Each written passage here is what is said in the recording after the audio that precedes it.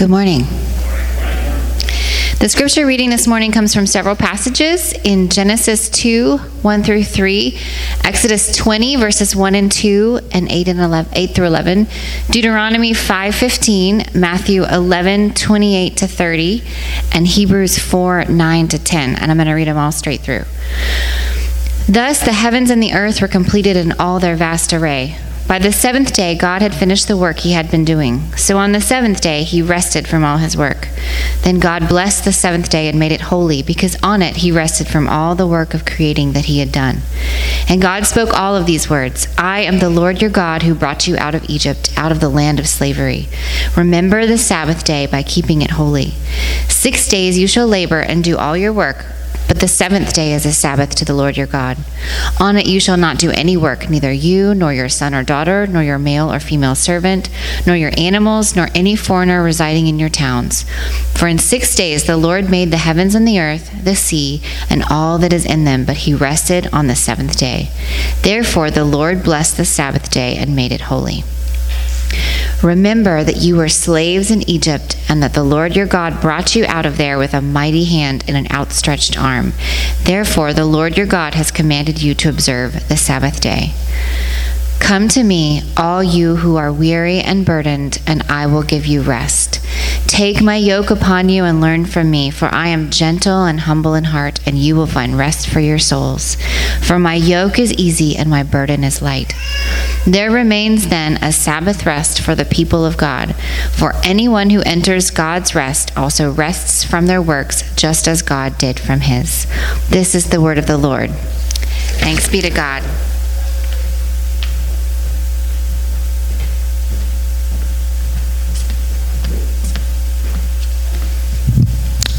Thank you, Rachel.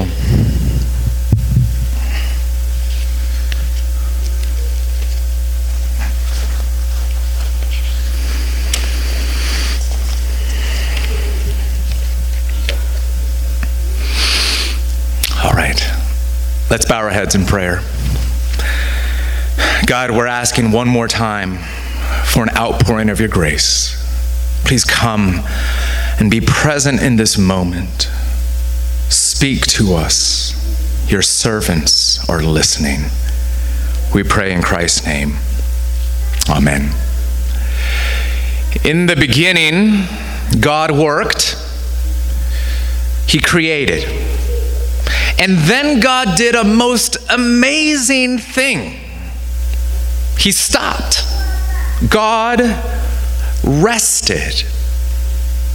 It's what we read in the very first reading there in Genesis chapter 2, the story of creation. And thereafter, what we find is that God invites us into that very storyline of work and rest. We're invited into imitating God and to living according to his rhythm of work and rest. In other words, we're invited into practicing the Sabbath. Last week, we started to examine the spiritual practice of Sabbath, asking questions across our community. What is the Sabbath? How do you practice it? And we began to learn a number of things, including the idea that we find in all of these different passages of Scripture, just a sampling of what God says in the Bible about Sabbath rest, that Sabbath is an invitation into the very life of God, because God himself is a God of rest. See, every other god of our imagination tells us, even yells at us, what have you done for me lately? Get busy. The God of the Bible says, I am your provider. I am your Savior. I am your all in all. I'll do the working. Come to me, all you who are weary and burdened, and I will give you rest. Those precious words that we hear from Jesus in Matthew chapter 8, verse 20, chapter 11, verse 28. I will give you rest. See, the Sabbath is an invitation to embrace a new life-giving rhythm of work and of rest. Of work and rest. It's a rhythm of work and rest. And we do this by structuring our lives around that rhythm. Where after our working, we then abide by a cycle of ceasing and restoring and feasting. You say, what's that? We talked about this a little bit last week. Ceasing means pausing from our daily work at the end of each day and at least one full day each week. Or if you're in a unique vocational season of life, you're the mom of a nursing infant perhaps, or your shift work requires you to go in every day, then in those cases, setting aside at least 3 hours, perhaps, of Sabbath time. Ceasing means stopping, of pausing, of setting aside our 6 days or our many hours of work to stop. But then it also means not just ceasing, but restoring. Embracing activities that positively refuel, replenish, refresh our bodies and our souls.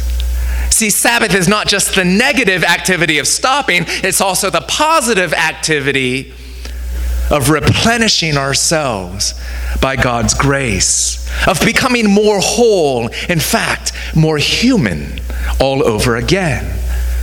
And then lastly, not just ceasing and restoring, but finally feasting, a word that captures this idea of spending our time around food, but also the feasting of relationships and the beauty of the world that God has made. In other words, this emphasis that the Sabbath is meant for our delight, for our joy. It's meant to be the high point of your week and even of your day. Ceasing, restoring, and feasting.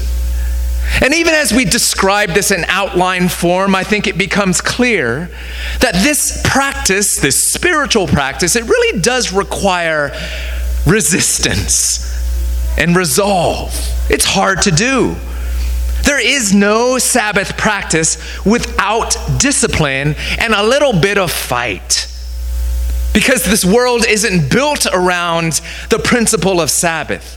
Most of our days and our weeks are not structured around this rhythm, so we need to fight for it. We need to implement it. We need to live it. It is a fight, but it isn't meant to be handled legalistically. Again, Sabbath is an invitation to refreshment and delight. Delight in the central truth that your personal worth is not measured by your productivity or your possessions. I mean, that's good news. That's an invitation to freedom. Can I say it again?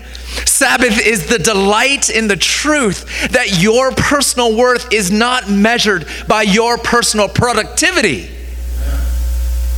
or your possessions and your ability to acquire them, what you do and what you get, but rather your worth is measured by you simply being a child of the living God. Hallelujah.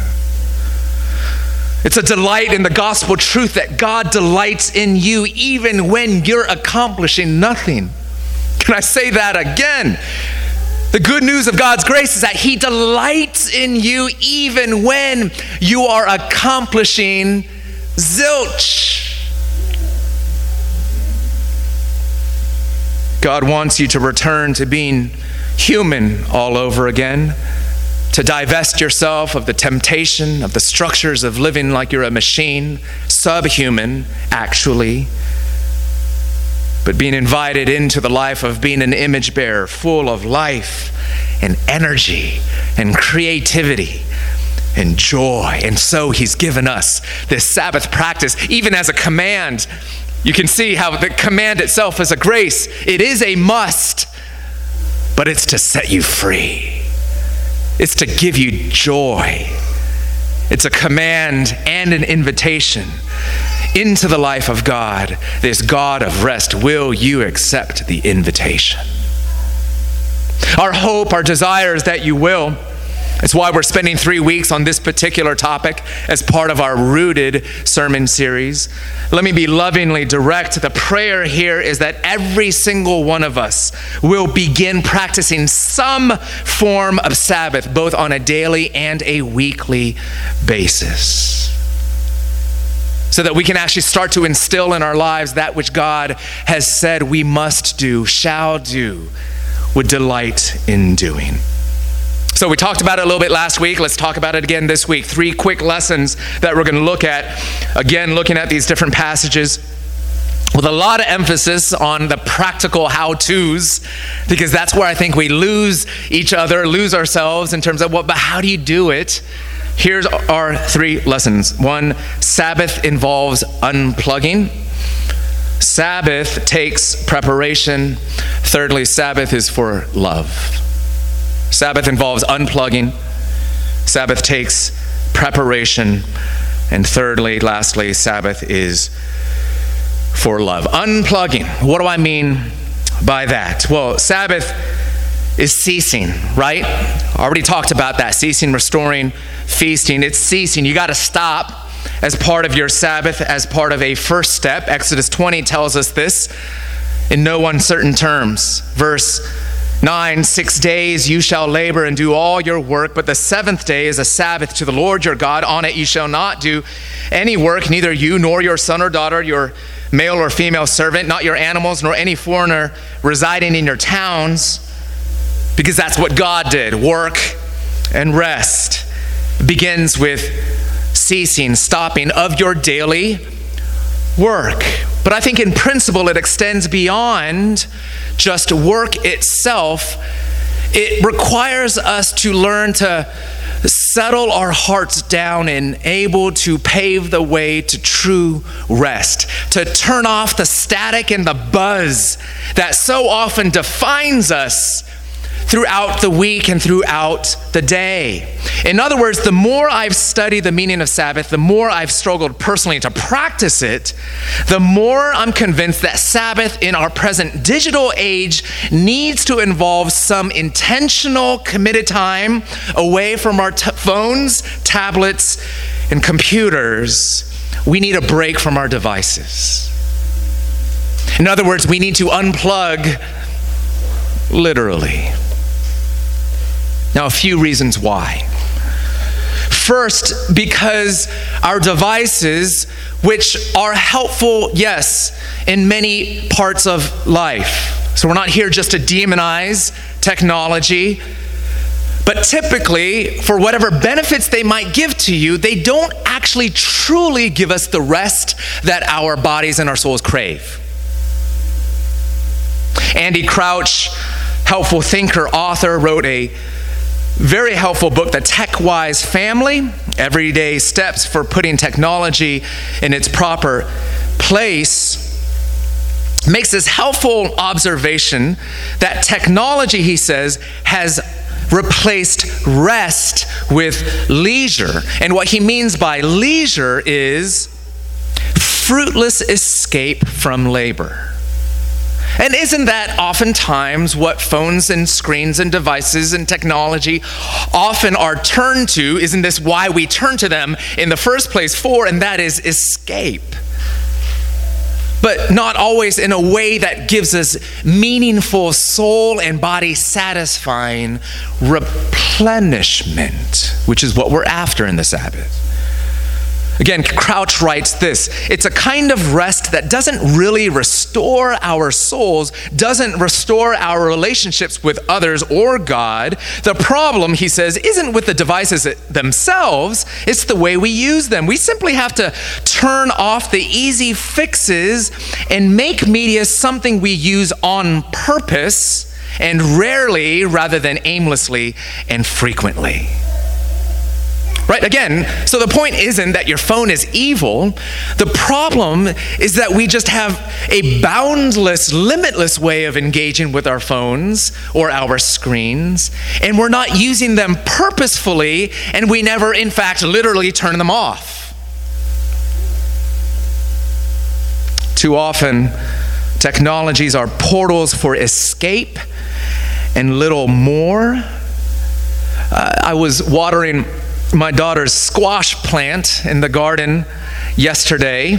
I was spraying the leaves and suddenly was realizing, no, I need to make sure the water actually gets into the soil where the roots are so that these wilted leaves might perk up a little bit. And I was thinking about how so often the way that we approach rest is almost like we're just sort of throwing water on leaves instead of making sure the water goes to where it needs to go, which is right at our roots. Right? Where we're just sort of like scattering our lives with things that are sort of escapish, getting our minds off of the busyness or the anxiety or the workishness of life, but we're not actually doing deliberate things that replenish and renew our bodies, our minds, and our souls. We need to get the water down into the roots and not just spray the leaves, as it were. The thing about our devices is that they don't often truly give us the rest that we need and that we crave. Secondly, though, why we need a break from them is because they are, as we know, habit-forming and even addictive. Now, there's a lot of literature that's come out on this. I don't think I need to report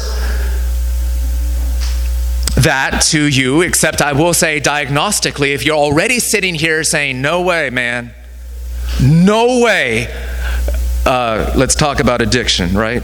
Right? If this just seems impossible or overly intrusive or unrealistic to take a break from technology, maybe the problem is actually hooked into your heart more than you might want to admit. And of course, the reason why these devices can be so habit-forming and addictive, and why we need to pay attention to that, therefore, is because they actually are forming us more than we think. These things are formative. I have found in my own life that if my eyes are constantly darting, because I'm staring at the thing and just looking and moving my eyes constantly, darting eyes form darting hearts.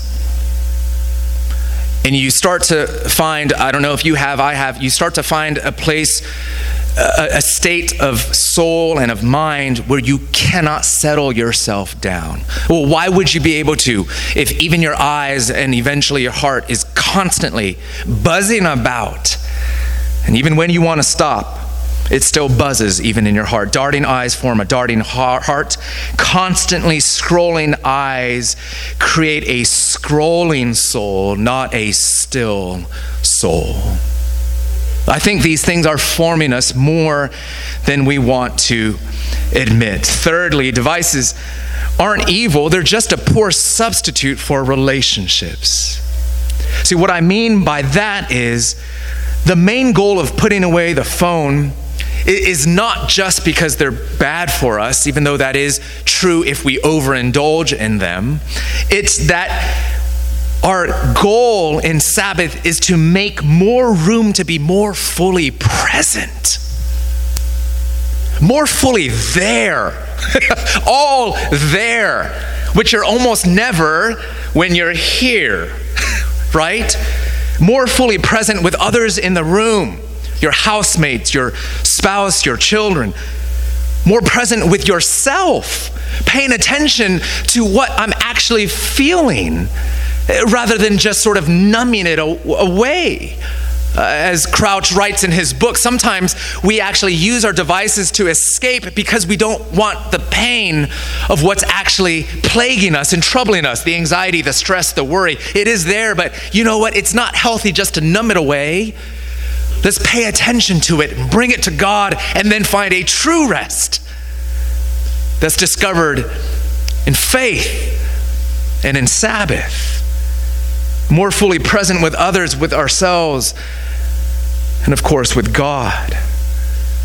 Okay, so what then would it look like if we simply became more intentional and self-aware, if we actually imposed healthy limits on how we used our devices? I mean, what if we actually said, let's not have devices at the dinner table, right? What would it look like actually to be fully present, eyes on each other, speaking to one another, having conversation and genuine exchange? What would it look like actually to not have our devices at our bedsides, so that the very last thought on your minds before you close your eyes is not the thought that you gained from what you found online or on social media, and where your final liturgical act of wake life is not knocking back one last shot of digital booze, but rather of settling down your mind and your body and your heart, of committing yourself to God, even with the words of that prayer that I commended to you last week. Into your hands, O Lord, I commend my spirit, for you have redeemed me, O Lord, O God of truth. Keep me, O Lord, as the apple of your eye. Hide me under the shadow of your wings. Amen.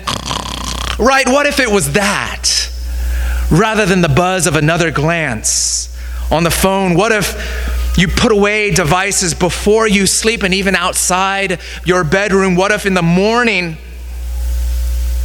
because now your device isn't there by your side, the first thought that you have is not defined by what you see, hear, so that you get to decide what fills your mind? The words of God, reflections on the coming day, a quiet moment of stillness and silence, where perhaps you begin to practice what Justin Earley, author of The Common Rule and former member of Grace Meridian Hill, has put it succinctly: screen before phone. I mean, sorry, that didn't make any sense. Scripture before phone. Seeing if you're paying attention. You're like, yeah, screen before phone, that sounds good. Scripture before screen or scripture before phone. How transformative that would be on a day-to-day basis for that to be what you input into your mind and your soul in the first few minutes that you wake up, whatever your ritual is. What if, as part of our regular Sabbath, we not only ceased from our work, but also ceased from being glued to our devices, turning off notifications, or better, putting it on a docking station, or maybe better than that, putting it in a drawer out of sight for 24 hours each week, or maybe at least for 3 hours each week. No checking email, no reading texts, no checking social media. As Crouch put it, sort of a slogan that he developed, it might be something to shoot for, to take intentional steps in this direction. But what would it look like for us to take intentional time away from our devices 1 hour a day, 1 day a week, and 1 week a year? What would that rhythm look like? Time away from devices, at least 1 hour a day, 1 day a week, and 1 week a year. It might take baby steps to get there, but can you imagine the liberation, the Sabbath, the quieting of the buzz and the noise, the anxiety that's actually exacerbated, worsened because of our time online, not quieted and not healed? God invites us to Sabbath by inviting us to unplug. Secondly, Sabbath takes preparation. It takes preparation. You may know that in the Old Testament, the practice of Sabbath was observed not just from morning to night, but from sunset to sunset. So you actually began the Sabbath according to the Jewish tradition, still practiced by many Jewish people, the night before that full day that you're taking out as your time of rest and break. And the advantage of that is that it begins to envelop that nighttime hour and your sleep itself as the introduction of your body and soul into this Sabbath period. I mean, just think about the difference that it makes to wake up knowing that you are resolved to rest. You wake up not wondering what there is to do, which you've already sorted through before you close your eyes for bed, and you wake up to a commitment to nothing more than your own refreshment and restoration. That's a different kind of experience of the morning. A morning that's defined by the grace of God. 6 days you shall work, we're told, and do all your work. And the Sabbath is a Sabbath day of rest or a moment of rest, but there's preparation that needs to go into making this possible. When we see in Exodus 16 the story of manna, the Israelites wandering through the wilderness, they don't have food that they can provide for themselves, so God gives it to them. This flaky bread-like substance called manna. On the day before the Sabbath, God actually commands them to gather up twice as much as they normally would, just so that they would have not only what they need for that day, but also the next day on which they are to rest from having to gather. You see, there's a preparation that needs to come about before and in preparation for the Sabbath. Sometimes that might require, practically speaking, a little bit more of us in order to free up your Sabbath day or your Sabbath hour or few hours. It might actually require you to pace yourself differently the other 6 days. I remember as a graduate student and also walking with different college students throughout my years in campus ministry, where so often when this topic of Sabbath came up, you know, in the boundless life of a student where you feel like you need to be studying 24/7, I understand that pressure. In fact, we often would say out loud, I don't have time to stop. If I do, then there's this crushing pile of work that's going to fall on me. How can I do this? Well, guess what? It actually takes smarter studying the previous 6 days. It actually takes planning and intentionality and even sacrifice in order to carve out space for the Sabbath. In other words, to do this well, it needs to restructure the other 6 days of the week. You might need to take care of a few things so that you're not slammed the minute you get back in the saddle. Personally, what I've tried to do is write out my list of to-dos for the first Monday or proverbial Monday that I'm coming back, so that I'm not slammed by all those figuring out what I need to do the minute I come back, freeing my mind a little bit so that I can actually take Sabbath mentally and emotionally. You need to set yourself up for Sabbath success. But more than that, preparation isn't just doing more so that you can actually stop. It's also winding down in such a way that actually enables yourself to downshift into the Sabbath. Because you can't run around and go from 60 miles per hour to 0 in a jiffy and actually expect yourself to experience rest. Teacher, author, and scholar Marva Dawn, whose book was very, very helpful, Keeping the Sabbath Holy, talks about how she follows the Jewish and Old Testament practice of beginning the Sabbath, again, not at first thing in the morning, but rather at sunset the night before. And she says that's to encourage a blissful expectancy, that's her phrase, for what's coming up the day around the corner. And so what she does then is she actually lights a bunch of candles before she goes to sleep, and also, I believe, right around dinner time. Sometimes using physical symbols like the lighting of light and candles and the aroma that comes around them to signal to our minds, to our bodies, and to our families that Sabbath is here. See, you're preparing yourself, easing yourself into the practice of Sabbath. I think another important preparatory practice is that of thanksgiving. See, what you notice about the way that God did his Sabbath in the beginning of creation was that he created in the first 6 days, each day saying it was good. And then after he was done the 6th day of creation, he turned around, he looked over all that he had, and he said, it was very good. We need to allow ourselves to, like God, enjoy the fruit of our labor. Too often, we don't get the rest that we need because we go straight from work and then diving into the deep end of our supposed rest while we're not sure that we've done enough or accomplished all that we thought we should accomplish. What if we paused and gave thanks? What if we actually made inventory, sometimes with a physical list, as I have done, writing out, this is what by God's grace I did today, so that the last 10 minutes of your workday are actually spent in a mode of thanksgiving, enumerating the things that you, by God's grace, actually were able to do.